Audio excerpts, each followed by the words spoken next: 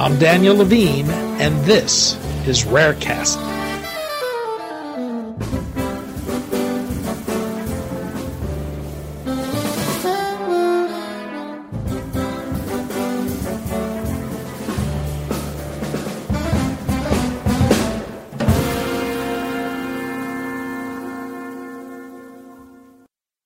Mitochondria, the powerhouses of the cell, play a critical role in a range of rare and common diseases. Retrotope, a development stage company, thinks it's found a way to repair the damage done by various disease processes to mitochondria.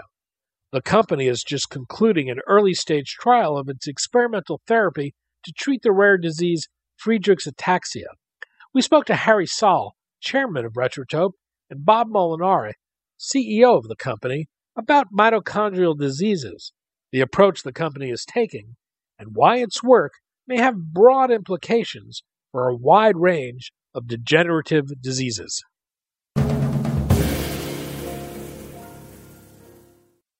Bob, Harry, thanks for joining us. Good morning. Good morning. We're going to talk about Retrotope, your experimental therapy for Freidreich's ataxia, and the broad implications of more common diseases in your approach to FA. I'd like to keep today's discussion accessible to a non-scientific audience, but I'd like to start with mitochondria, what's often referred to as the powerhouse of the cells. Can you explain what mitochondria are and what they do? Sure. This is Bob. I'll start. So there are a mitochondria is an organelle within the cell. It actually has its own membrane. It has its own DNA that's different from the DNA of the nucleus, and it generates. It's a highly folded membrane structure, and that membrane actually creates energy in the form of ATP by burning oxygen. So indeed, it is the powerhouse of the cell. And in, for example, high energy tissues like muscles and heart and brain and retina, there are, hundreds to even a few thousand such of organelles in each cell. As I understand it, in the process of converting oxygen to ATP, there's leakage of oxygen, a process that can damage the membrane, the walls of the mitochondria. People may be familiar with the term oxidative stress, and normally the body is able to repair this damage. What is this membrane made out of, and what happens during this process? So the membrane is made out of, as most membranes are, a fatty acid bilayer, also called a lipid bilayer. And that lipid basically is hydrophobic. It doesn't like water, so it actually separates the boundaries of the cell's aqueous pieces from each other. And the membrane is very, very complex. It contains embedded proteins. It contains different types of fats. And one specific type of fat that it contains is what's called a polyunsaturated fatty acid. That means it has many double bonds, and you probably know about them more generically as the omega-3 and omega-6 fats that we hear so much about. Those fats actually create what's called fluidity in the membrane and allow the molecules to move around so that, ion channels can be created in the membrane, electrons can pass through, proteins can embed in it, and other functional complexes that are required for that membrane to function are mediated by the ability of these, quote, liquid fats to create the mobility within the molecules to sort of move aside and do that. And that complex structure then is directly involved in the electron chain transport that causes ADP to be formed into ATP, which is the energy sort of battery or energy storage house of the cell. In mitochondrial diseases, what happens to the mitochondria? Well, it turns out that the problem, as people are generally aware, has to do with oxidation, largely. We need oxygen in order to be converted into the energy that our body uses. But this system, while incredibly efficient, converts perhaps 98% of the oxygen into energy, and roughly 2% is not converted and forms molecules which are actually very destructive. Oxygen in the form of a free radical essentially can affect the lipid layer in a way that's highly destructive. And this appears to be a common phenomenon in many diseases, which may have a genetic origin, which may have some other toxic insult, perhaps even aging itself ends up in a situation where the body can no longer deal with the level of oxidation that is occurring to the lipid membrane. So normally, in the normal state, someone who's healthy, you constantly have a certain level of turnover of the lipids due to oxidative stress, and your body can cope with that level. But we know for mitochondrial diseases, and if we take Freidreich's as an example, in the case of Freidreich's, we believe that the amount of oxidative stress on the mitochondrial surface is probably 10 or more times the level found in normal individuals. And at that point, the body can no longer cope with that level of oxidative stress, and that's when it becomes a disease state. The numbers are pretty profound. I believe in the brain, which is a very high energy tissue, something in the nature of 25% of the brain energy goes into repairing and recycling these phospholipids. And what Harry said is very much the case, and that is the disease state is a matter of degree. You can cope with a certain amount of that. Over the course of a lifetime, you still accumulate lots of damage, and maybe that's why one of the reasons why we age. But when you have a disease state, and particularly Freidreich's ataxia, the orphan disease we're treating, you start off with something around tenfold the amount of these lipid peroxidation damage. And that is an autocatalytic spiral downward. Well, your lead therapeutic is for Freidreich's. What exactly is Freidreich's? How does the disease progress?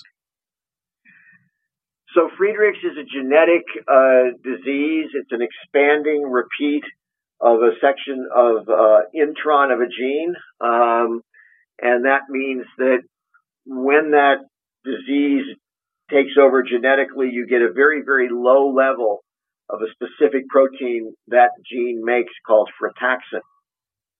The role of frataxin is to assemble in the mitochondrial membrane a thing called iron-sulfur clusters that are one of the many complexes that occurs in the mitochondrial membrane to exchange electrons around.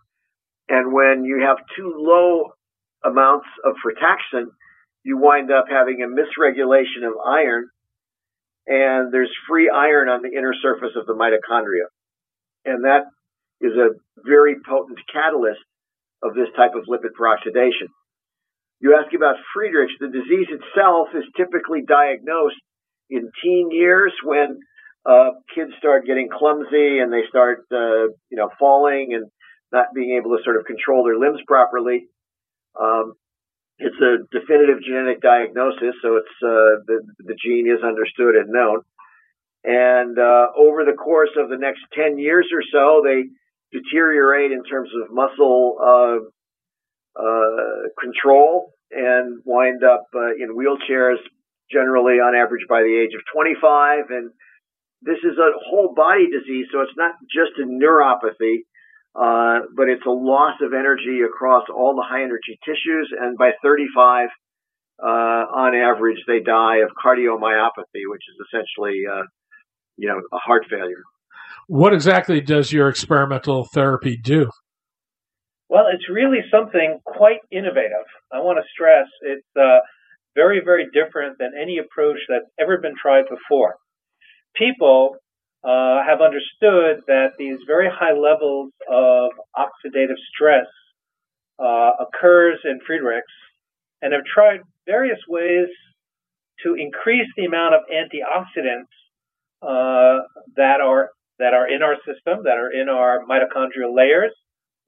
Things like vitamin E produce that, and various other artificial forms and various proteins and things involved in the pathways have been attempted to increase the amount of antioxidants in the mitochondria. The problem, however, is that when faced with tenfold or more increase in the rate of oxidation, there doesn't seem to be any way to match that with something close to, say, 10 times as much antioxidants in the system. So Retrotope has taken quite a different approach. And what we've found is that by making a very small change in just the right place in the molecules of the lipids that we eat, the polyunsaturated fats that are part of our diet, we can create a form of the lipid molecule which resists oxidative stress. And experimentally, that's been measured by factors as high as 20-fold stronger than the standard lipid molecule. On the other hand, the change is what's called an isotopic change, which means that precisely, in this case, two very specific hydrogen atoms that are part of the molecule are changed to deuterium, which is hydrogen with one extra neutron. And this is what makes the lipid resist the oxidative stress and at the same time still participate in all the normal properties that the lipid has to.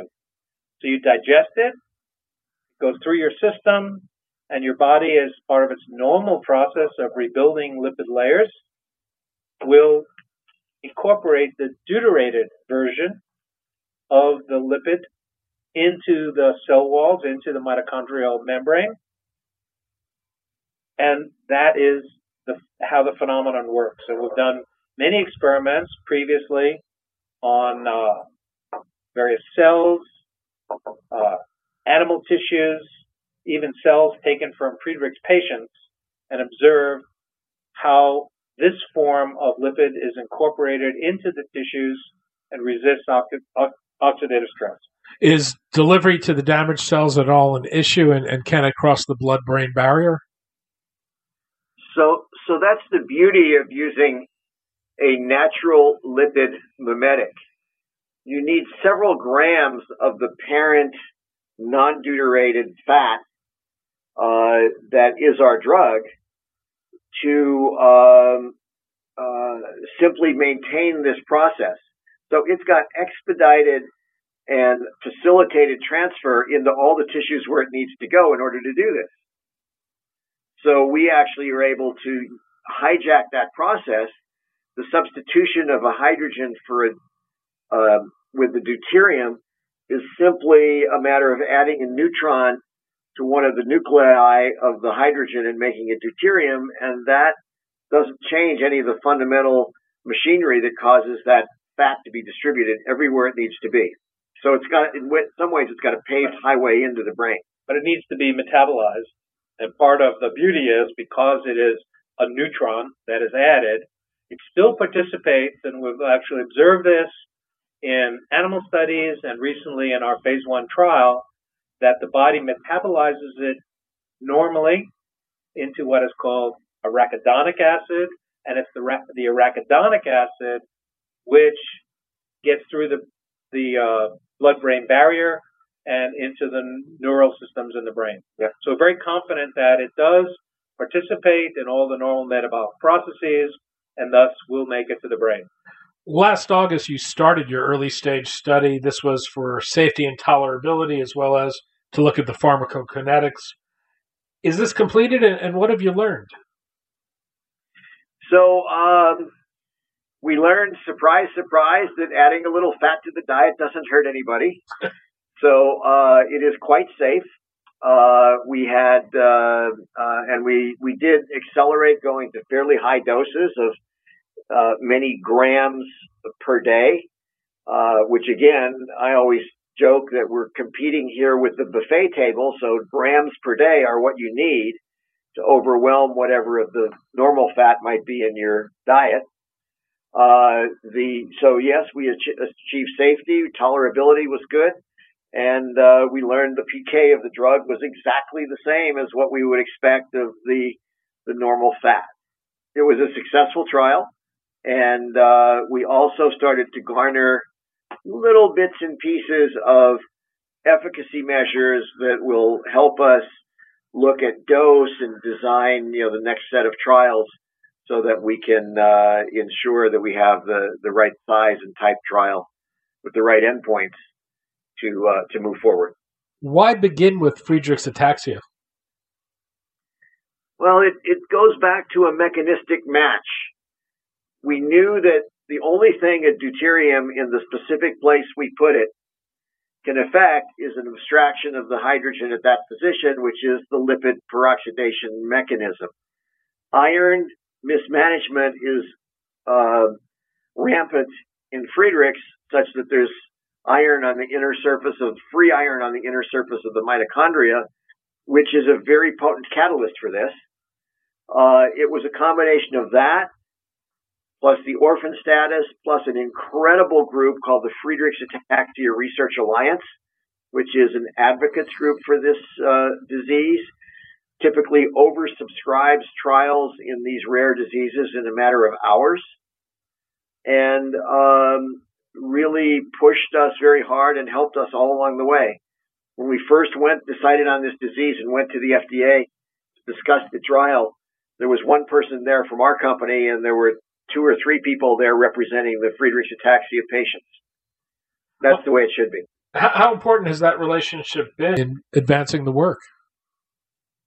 Extremely important. I think that FARA is a wonderful example of how patients' organization can work in providing information to patients, education to patients. It has actually supported the trial in the sense of providing funding for the travel of some of the patients to go to the 2 centers, one in Florida, one in California, where our trial took place. So I'd say they, in our case, were quite critical. Retrotope is an independent startup company. The research has been going on for almost 10 years prior to going into our first human trials. And we are not yet partnered with a large pharma. So getting support from FARA and other types of organizations like that is invaluable in moving this agenda forward. There was also one additional component that group had invested over 10 years in developing a natural history study. So, exactly how these patients behave over, a 10-year period of progression of the disease is very well characterized. What's the path forward for the therapy? Is it going through a phase 2 and then a phase 3, or is there a shortened pathway? Well, I guess with these rare, untreated, fatal diseases that are orphan diseases, that always involves a discussion with the FDA. And the agency is quite practical when it comes to recognizing these patients have no other option. So we are looking at all of the type of designations, fast track, breakthrough, again, because of the completely new mechanism of action. We are looking at doing a single phase 2-3 as our next trial, which if we gain enough of the information we need from this trial, we ought to be able to power and design. And FDA often will even let you do a trial and then let you morph it into a registration trial for this type of disease if you find good data. So it's really what's beautiful about the orphan process is it really is a discussion with an FDA that is very helpful. Let me say a word or two just about the timing of when we're having this conversation. Literally, our last patient has finished with the trial within the last 2 weeks. So we are still in the process of analyzing the data collected from our patients. We have a total of 18 patients, 9 at 1 dose, 9 at somewhat higher dose, and this was a double-blind, placebo-controlled trial. So we actually had a total of 6 patients that actually were taking low dose, 6 patients at a high dose, and 6 patients who took non-deuterated polyunsaturated fat in lieu of the actual drug compound. So we're now waiting to get some of the biochemical analysis of blood samples, etc. And once we've analyzed that, and then as Bob said, we'll be in a position to meet with the FDA and discuss alternatives about how to move forward. Clearly our desire, given Freidreich's, given the untreated nature of that, is to move as rapidly forward as possible, and are optimistic that we'll be able to find a rapid path toward a registration. You're looking at a much broader set of diseases that you believe the same breakdown of the mitochondria is involved in. Do you expect to learn about these other diseases through your work in Friedreich's ataxia? Well, we do and we don't. These other diseases involve other types of stressors, not iron. There are other types of toxins. There are other types of gene aberrations that occur in different types of tissue, in different sort of array of tissues. So I don't want to say the good news. The news is that those all involve loss of mitochondrial function in a mechanism similar to the toxicity that we see in Friedreich's ataxia. The way I view this is cells, when they have a toxic insult, whether it be, synuclein in Parkinson's, amyloids in Alzheimer's, or iron in Friedreich's. And by the way, some iron is also mismanaged a little bit in Alzheimer's. The cell doesn't really have a repertoire of things it can do about that. And one of the things that happens is this lipid peroxidation cycle is started. And that's quite a common process. So, yes, we have preclinical data in all of those things. They are somewhat convincing that we ought to be looking at human data there, but we are for now a Freidreich company. Let me add the following. I think that it's certainly the case that the mechanism of our drug is not narrowly specific to just Friedreich's and the mismatch and its particular genetic defect. So it's certainly true that this will work. If it works for Friedreich's, will work for some other mitochondrial diseases. But as Bob points out, exactly which ones it will work for and which ones it might not work for is the challenge that we face going forward, is the target. Friedreich's is, the reason we chose it was it seems like such a good match to the mechanism of action of our compound. But I believe surely there are other mitochondrial dysfunctions that we will be effective in. And is the expectation you'll be able to use the same drug for these other diseases? We're looking at that.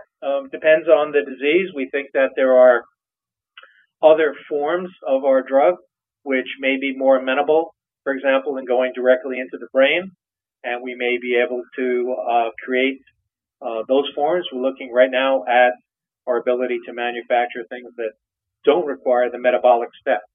So in the case of Friedreich, since it's a whole body disease, it makes perfect sense. Again, this is the perfect match to use a compound which goes throughout the body in all the mitochondrial membranes, in the heart, in the muscle, and as well into the brain. On the other hand, other diseases which are primarily brain-based neurological damage, then other formulations might be better suited. At this point, do you expect to commercialize the drug on your own, or are you going to be seeking a partner? So we are in discussions to seek partnering, and that really takes a little bit of the nature of the partner and their interests. I mean, some are interested specifically in orphan diseases and would want to, take our orphan indication, start expanding it to other orphans. Mitochondrial myopathies are a very good next choice because that is directly related to this mechanism of action. Others are, some of the very large pharmas might only be interested in, very big diseases, which would, again, require development probably of drugs that are, in the same platform, but different drugs and moving those forward. So we're quite flexible. We're a virtual pharma, so that we only have about, less than 10 people here in the company. All of our work, all of our manufacturing, everything in terms of research is done with partners, collaborators, and vendors. So we're quite flexible in terms of how we structure partnering going forward. Harry Saal, Chairman of Retrotope, and Bob Molinari, CEO of Retrotope, thank you both for your time today. It's been a pleasure. Been a pleasure. Thank you.